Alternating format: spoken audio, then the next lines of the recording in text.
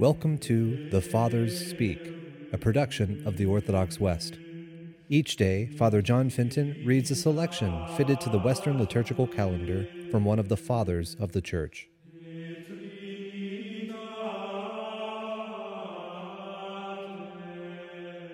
On this, the feast of the Visitation of the Blessed Virgin Mary, let us listen to a portion of a homily by our Father among the Saints, Bede the Venerable. My soul proclaims the greatness of the Lord, and my spirit rejoices in God, my Saviour. With these words, Mary first acknowledges the special gifts she has been given. Then she recalls God's universal favors bestowed unceasingly on the human race. When a man devotes all his thoughts to the praise and service of the Lord, he proclaims God's greatness. His observance of God's command, moreover, shows that he has God's power and greatness always at heart. His spirit rejoices in God his Saviour, and delights in the mere recollection of his Creator, who gives him hope for eternal salvation. These words are often for all God's creations, but especially for the Mother of God. She alone was chosen, and she burned with spiritual love for the Son she so joyously conceived. Above all other saints, she alone could truly rejoice in Jesus, her Saviour, for she knew that he who was the source of eternal salvation would be born in time in her body, in one person both her own Son and her Lord.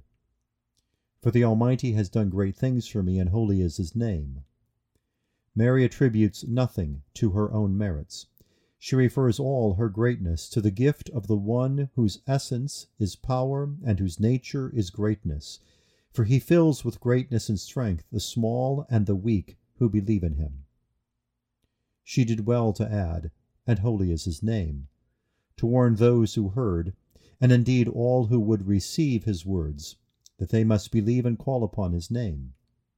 For they too could share in everlasting holiness and true salvation according to the words of the prophet, and it will come to pass that every one who calls upon the name of the Lord will be saved.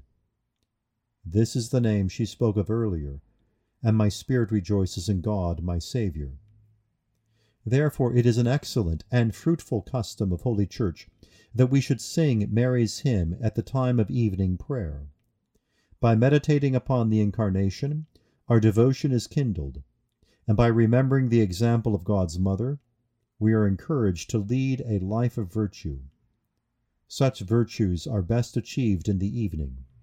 We are weary after the day's work and worn out by our distractions. The time for rest is near, and our minds are ready for contemplation.